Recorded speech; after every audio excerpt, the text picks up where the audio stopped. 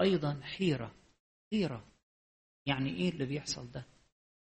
إزاي المسيح اللي هما مشوا وراه وباعوا تجردوا من كل حاجة، سابوا بيوتهم وأهلهم مشوا وراه، فجأة هيحصل فيه كده؟ حيرة شديدة وحزن شديد.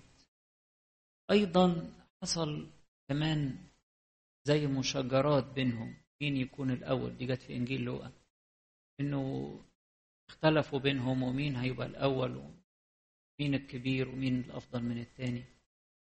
وده وضع يعني بيبين إن هما ناس مش مركزين في النعمة اللي هما فيها مع المسيح، مش مركزين كويس ومش مدركين.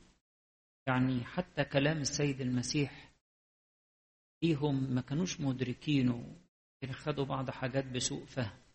لما قال لهم يا جماعة أنا لما أرسلتكم غير مزود ومن غير كيس نقود ومن غير أي حاجة، هل أعوزكم شيء؟ قالوا له لا. قال لهم أنا عايزكم بقى دلوقتي يكون معاكم سلاح، يكون معاكم قوة إيمان، يكون معاكم يعني استعداد قوي للاجتهاد وللجهاد الروحي. من له ثوب فليبيعه ويشتري سيفا. قالوا له هنا في سيفين. قال له كفاية، يعني كفاية كلام، انتم فاهمين. فكانوا التلاميذ الحقيقة في حالة صعبة، حزن ولخبطة كده وعدم فهم، خوف واضطراب وحيرة مع المشاجرات اللي بينهم. سيد المسيح في وسط الجو ده وجاي علشان ياخد عننا أحزاننا، ياخد عننا اضطراباتنا. فحزن واضطرب هو، أوجعنا حملها وأحزاننا تحملها. ده إشعيا النبي تنبأ كده، قال لنا عمق الأحداث أو اللي كان بيجري ورا الأحداث. إيه اللي بيجري من ورا الستار كده، من ورا العينين اللي بتشوف؟ اللي بيجري إن السيد المسيح بياخد كل ده عليه، بياخد كل الأحزان دي عليه، كل الآلام دي عليه. عشان كده ما نستغربش إن هو يقول إن هو دخل البستان وبدأ يحزن يحزن. بيشيل كأس خطايا البشرية، كأس آلام البشرية. طب يا رب أنت تاخد الذي لنا وتعطينا إيه؟ قال أنا هديكوا حاجة، هديكوا تعزيات جميلة جدا جدا، هديكوا فرح، هديكوا بركات عظيمة. أخذ الذي لنا أعطانا الذي له. يا ترى هتدينا إيه يا رب النهاردة؟ النهاردة هديكوا تعزيات كبيرة خالص. الأناجيل بتاعت نسميها أناجيل البراقليط، اللي هي جزء كده من يوحنا 13 وبعد كده 4 إصحاحات وراه. جزء من يوحنا 13 ومعاه 14 و15 و16 و17، 4 إصحاحات ونص من إنجيل يوحنا اتقروا علينا في أول ساعة.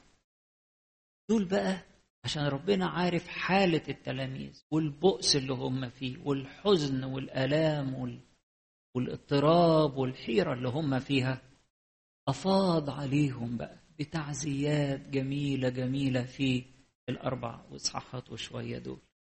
المسيح اللي بيتكلم طول الوقت، المسيح اللي بيتكلم، ما عدا إجابة أسئلة بسيطة كده لبعض التلاميذ سألوه في الوسط. بقية الكلام فيض. قعدت أفكر كده الحاجات دي فيها إيه؟ لقيت إن فيها على الأقل 4 حاجات.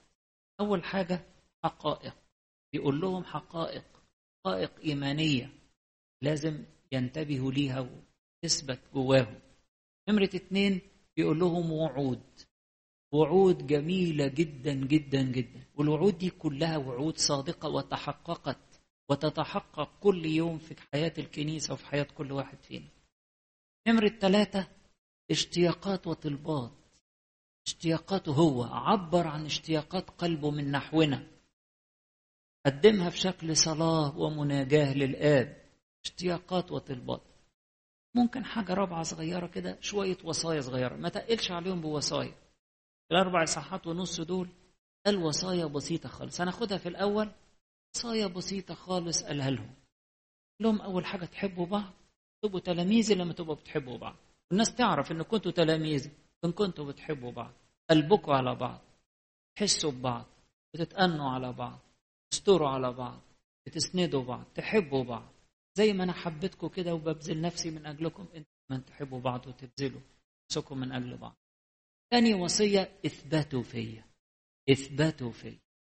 اثبتوا فيا. من غيري مش هتقدروا تعملوا. اثبتوا فيا، أرجوكم اثبتوا فيا. تثبت فيك إزاي يا رب؟ تثبتوا في وصيتي، تثبتوا في محبتي، تثبتوا فيا بالتناول من جسدي، تثبتوا فيا. ثالث وصية قال لهم اوعوا تضطربوا، لا تضطرب قلوبكم. دي وصية، أيوة دام أنا معاكم تضطربوا ليه؟ لا تضطرب. كمان وصية مهمة، تجيبوا ثمر. أنا أرسلتكم وأرسلتكم عشان تجيبوا ثمر، ضروري تجيبوا ثمر. دام الغصن ثابت في الكرمة هيجيب ثمر من تلقاء ذاته، لأنه بيشرب من عصارة الكرمة. لازم تجيبوا ثمر. ولادي لازم يجيبوا ثمر، لازم يكونوا نور للعالم. أيضا من الوصايا المهمة قال لهم تثقوا فيا وتؤمنوا بي. أنتم تؤمنون بالله فآمنوا بي، تثقوا فيا. دي الوصايا البسيطة والأساسية والمهمة اللي قالها لهم، كلها وصايا حلوة ومشجعة. تعالوا ناخد بسرعة الثلاث حاجات الكبيرة: حقائق، وعود، اشتياقات قلبه. حقائق، وعود، اشتياقات قلبه. أول حاجة الحقائق. أنا قعدت أرصد، لقيت مثلا قدامي 14 حاجة، لكن أنتوا ممكن تطلعوا لما تقروا الإصحاحات دي على مهلكم طبعا بعد العيد هتقروا، لأن القراءات كتيرة جدا. لكن افتكروا كده من أول نص الإصحاح 13 لحد آخر 17. أول حقيقة إن المعزي اللي هيجي لكم يمكث معكم إلى الأبد. الروح القدس المعزي مش هيسيبكم، يمكث معكم إلى الأبد، يفضل يعزيكم. طب ولو الضيقات زادت من حوالينا، تعزية تزيد من جوه، لأنه ده ماكث فيكم. تعزية تزيد من جوه، زي واحد عنده تكييف داخلي كده، مهما الجو كان في عنده حاجة بتظبط، في تعزية من جوه. يمكث معكم إلى الأبد. ثاني حاجة إنه ليس كما يعطي العالم أعطيكم. فكروا كويس، تاخدوا مني أنا حاجات مش هتاخدوها من العالم، مش هتلاقوها عند العالم. أنا ملك السلام، أعطيكم سلامي، ليس كما يعطي العالم أعطيكم. كل عطايا الله عطايا فريدة، ناخدها منه، مش هنلاقيها عند العالم. مش عايزين حد يضحك علينا ولا يقول لنا إن أنا هعرف أديكم، مش هتعرف. إن العالم فقير، العالم فقير، لكن المسيح ليس كما يعطي العالم، يعطينا بفيض، ويعطينا مجانا، ويعطينا لأنه بيحبنا ولأننا أولاده. شفتوا أب كده بيدي أولاده وبعدين يقعد يعايرهم، يقول له أنا عملت معاك كده، وفي السنة الفلانية عملت لك كده، وفي السنة الفلانية عطيتك كده. أب بيدي أولاده، يقول لي كده زي ما المثل بتاع الابن الضال، الأب بيقول للابن الكبير، بيقول له كل ما لي فهو لك. وأنا الحاجة اللي عندي دي بتاعت مين؟ كل ما لي فهو لك. ليس كما يعطي العالم، يعطينا ربنا يسوع. ثالث حقيقة، أنا الكرمة وأنتم الأغصان. أنتم ثابتين فيا زي كده الأغصان بتاعت الكرمة، لازم تفضلوا ثابتين فيا. ودي حقيقة، أعضاء من لحم ومن عظامه، ثابتين فيه وبتجري فينا محبته وعصارة روحه القدس. أيضا حقيقة تانية مهمة، بدوني لا تقدرون أن تفعلوا شيئا. خلي بالك، ما تبقاش لوحدك، ما تسيبش نفسك لوحدك، خليك ثابت فيا، واطلبني في كل حاجة. اطلبني ان انا ارشدك، اطلبني ان انا اقويك، واطلبني ان انا اتقدم خطواتك، اطلب لي ان انا اسندك. بدوني لا تقدرون ان تفعلوا شيئا. لا يبقى لوحده ده مش هيعرف يعمل حاجة. اطلبوني دايما، انا معاكم، ادوني فرصة اقود حياتكم. بدوني لا تقدرون ان تفعلوا شيئا. حقيقة مهمة تانية، ليس أنتم اخترتموني بل أنا اخترتكم. يعني مش أنتوا اللي جايين بتجروا ورايا، ده أنا اللي بجري ورايا، أنا اللي اخترتكم، أنا اللي أنا رب ولا حاجة. تبقى من ولادي، تبقى من خاصتي. هو اختارنا بالاسم، واحد واحد وواحدة واحدة. اختارنا من قبل تأسيس العالم، اختارنا.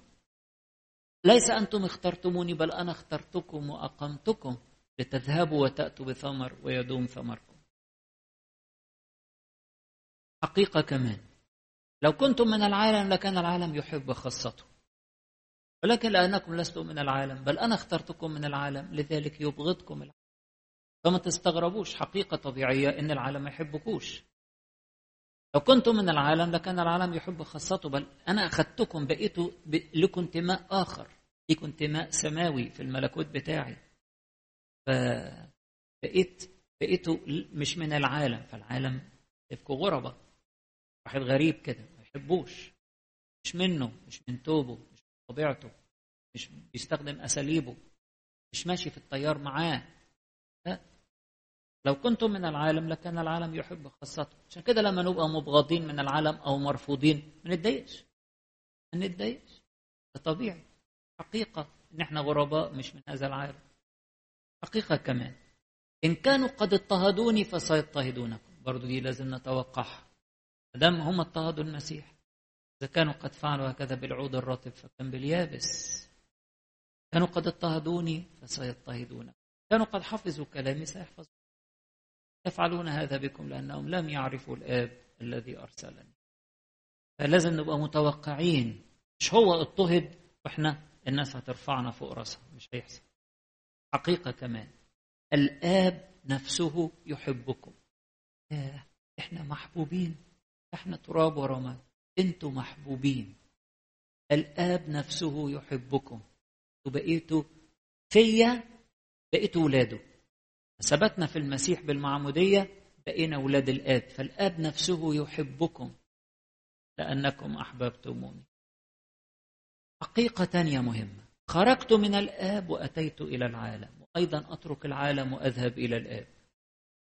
حقيقة مهمة جدا، المسيح جاي من السماء، جاي من الآب. خرجت من الآب وأتيت إلى العالم.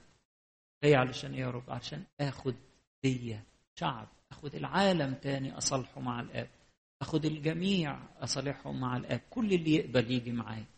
خرجت من الآب وأتيت إلى العالم، وأيضا أترك العالم وأذهب إلى الآب. ياخدنا يطلع بينا، هو رأس الكنيسة، طلع وإحنا كلنا فيه. نقطة كمان مهمة جدا، يكون لكم في سلام. حقيقة مهمة جدا إن إحنا سلامنا ليس خارج المسيح. خارج المسيح مفيش سلام، مفيش راحة، مفيش طمأنينة، مفيش ضمان لأي شيء. خارج المسيح ضياع، هلاك. طب في المسيح فينا سلام. عايزين سلام، نثبت في المسيح. وسط عالم مضطرب مضطرب من كل نوع، كل شوية تطلع حاجة مختلفة، اضطرابات. ولكن السلام في المسيح، في المسيح يقول لكم في سلام. حقيقة تانية مهمة، إن في العالم سيظل هناك ضيق. في العالم سيكون لكم ضيق. لازم العالم يكون في ضيق. عمر ما هيكون في المدينة الفاضلة في العالم، ما فيش. العالم سيكون لكم ضيق. دي حقيقة لازم احنا نكون عاملين حسابنا عليها. لكن احنا مش منزعجين، لأن إلهنا غلب العالم، لأن احنا لينا فيه سلام. حقيقة تانية، إن الحياة الأبدية، ما هي الحياة الأبدية؟ الحياة الأبدية هي أن يعرفوك أنت الإله الحقيقي وحدك، يسوع المسيح الذي أرسله. يعرفوا الحياة الأبدية هي معرفة الله، معرفة الآب والابن بالروح القدس. معرفة الله هي دي الحياة الأبدية. زي ما كنت قلت قبل كده، المعرفة ليها 3 مستويات. في المعرفة اللي هي مجرد المعلومات، في معرفة أعلى شوية اللي هي الخبرة الشخصية، في معرفة أعلى جدا هي الشركة والوحدة والاتحاد. فبالنسبة لمعرفة الله اللي هي الحياة الأبدية لازم تكون على المستوى الثالث، بس ممكن تتدرج. يعني المستوى الأول إن أنا أسمع عنه، أعرف شوية معلومات وأقرأ شوية حاجات عنه. المعرفة الثانية إن أنا أختبره في حياتي، يبقى ليا حديث معاه، يا شركة، يبقى فيه تفاهم، يبقى فيه بحس إنه بيقف جنبي مواقف، بناديه ساعات وبيقف جنبي وبتعلم منه، بقى ليا خبرات معاه. نمرة 3 ودي أعلى مستوى من المعرفة هي الشركة، الوحدة، إن أنا أتحد بيه، بقلبي وبفكري وبجسدي وبروحي، أثبت فيه وهو يثبت فيا، وأتناوله وأثبت فيه وأبقى واحد معاه. دي اللي بيسموها الآباء التأله. التأله هي الوحدة مع الله، هي الاتحاد بالله، الاتحاد بالله لأعلى مستوى من المعرفة. عشان كده يقول كده: هذه الحياة الأبدية أن يعرفوك إله الحقيقة ويسوع المسيح.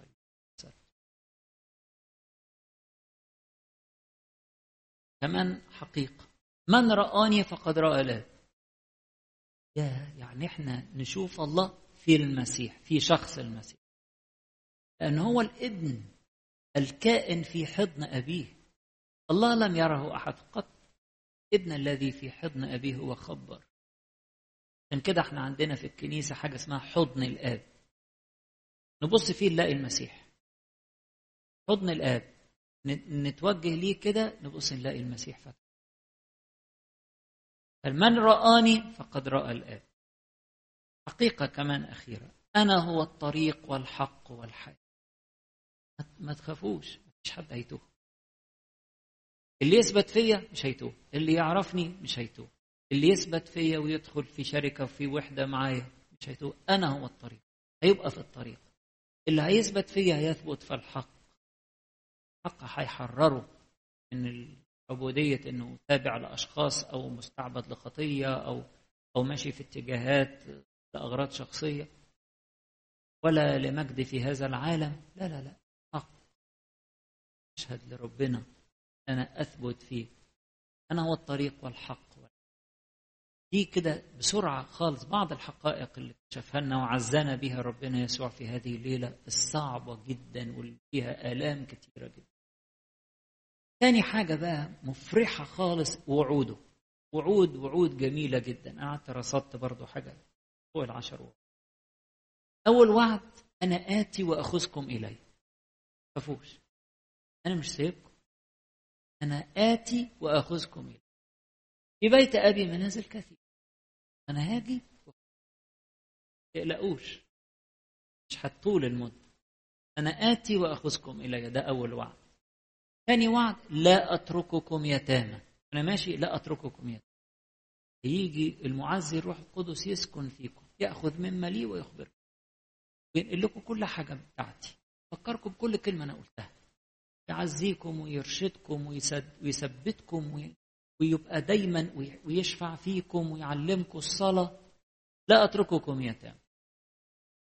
ثالث وعد: إن الأعمال التي أعملها أنا هتعملوها أنتوا وتعملوا أعظم منها. وإحنا يا رب إزاي نعمل حاجة أعظم منك؟ قال لأن أنا هديكوا روحي، أنا هديكوا روحي. أنتوا مش هتعملوا بنفسكم، أنتوا هتعملوا بروحي الساكن فيكم.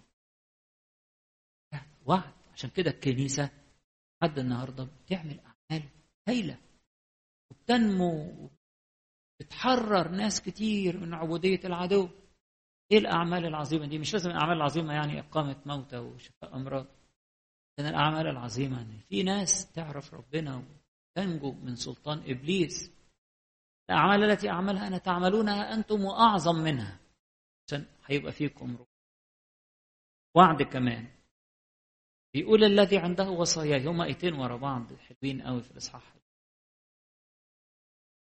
بيقول: الذي عنده وصاياي ويحفظها فهو الذي يحبني، والذي يحبني يحب أبي، وأنا أحب وأظهر له ذاتي. وعد يحفظ وصيتي أجي أنا وأظهر له ذاتي، حياته هتنور. الآية اللي زيها بعديها على طول يقول إيه؟ دي آيات 21 و 23. يقول: إن ثبتتم في وثبت كلامي فيكم، إن أحبني أحد يحفظ كلامي ويحبه أبي وإليه نأتي وعنده نصنع إيه؟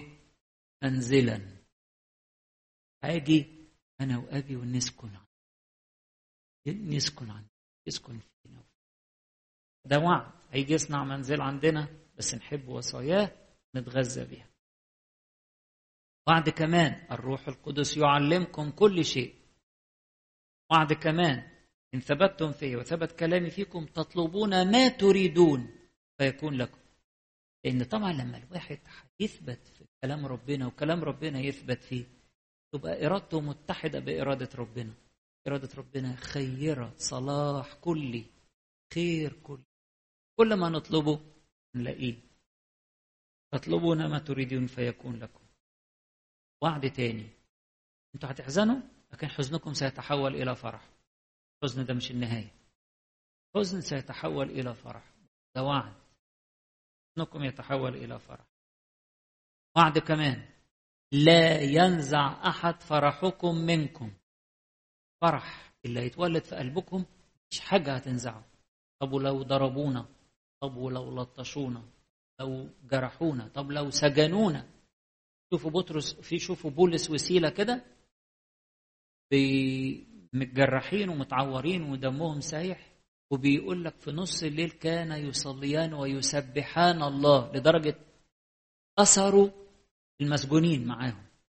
لدرجة لما حصلت الزلزلة في البلد وأبواب السجن اتفتحت ما حدش خرج، فضلوا مستمتعين مع بولس وسيلة بالتسبيح.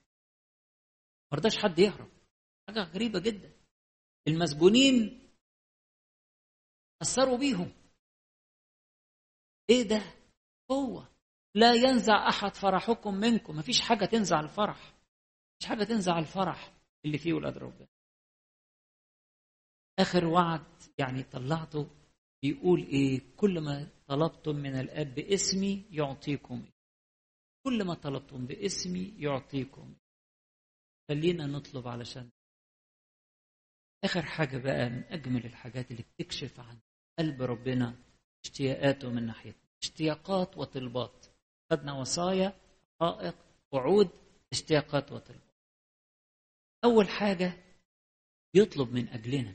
احنا غاليين عنده، احنا غاليين عنده، فبيطلب من أجلنا. كل اللي قبلوه وأمنوا بيه بيطلب منك. بيقول لك من أجلهم أنا أسأل. يكلم الآب، يطلب منك.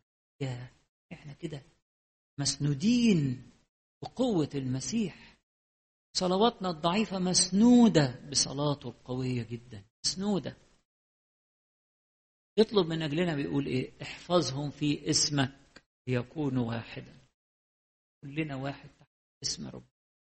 كلنا بقينا واحد تحت ظل جناحيه. احفظهم في اسمك. اسم الله القدوس قوة تحفظنا وتحرسنا، تحفظنا وتدينا نعمة نغلب.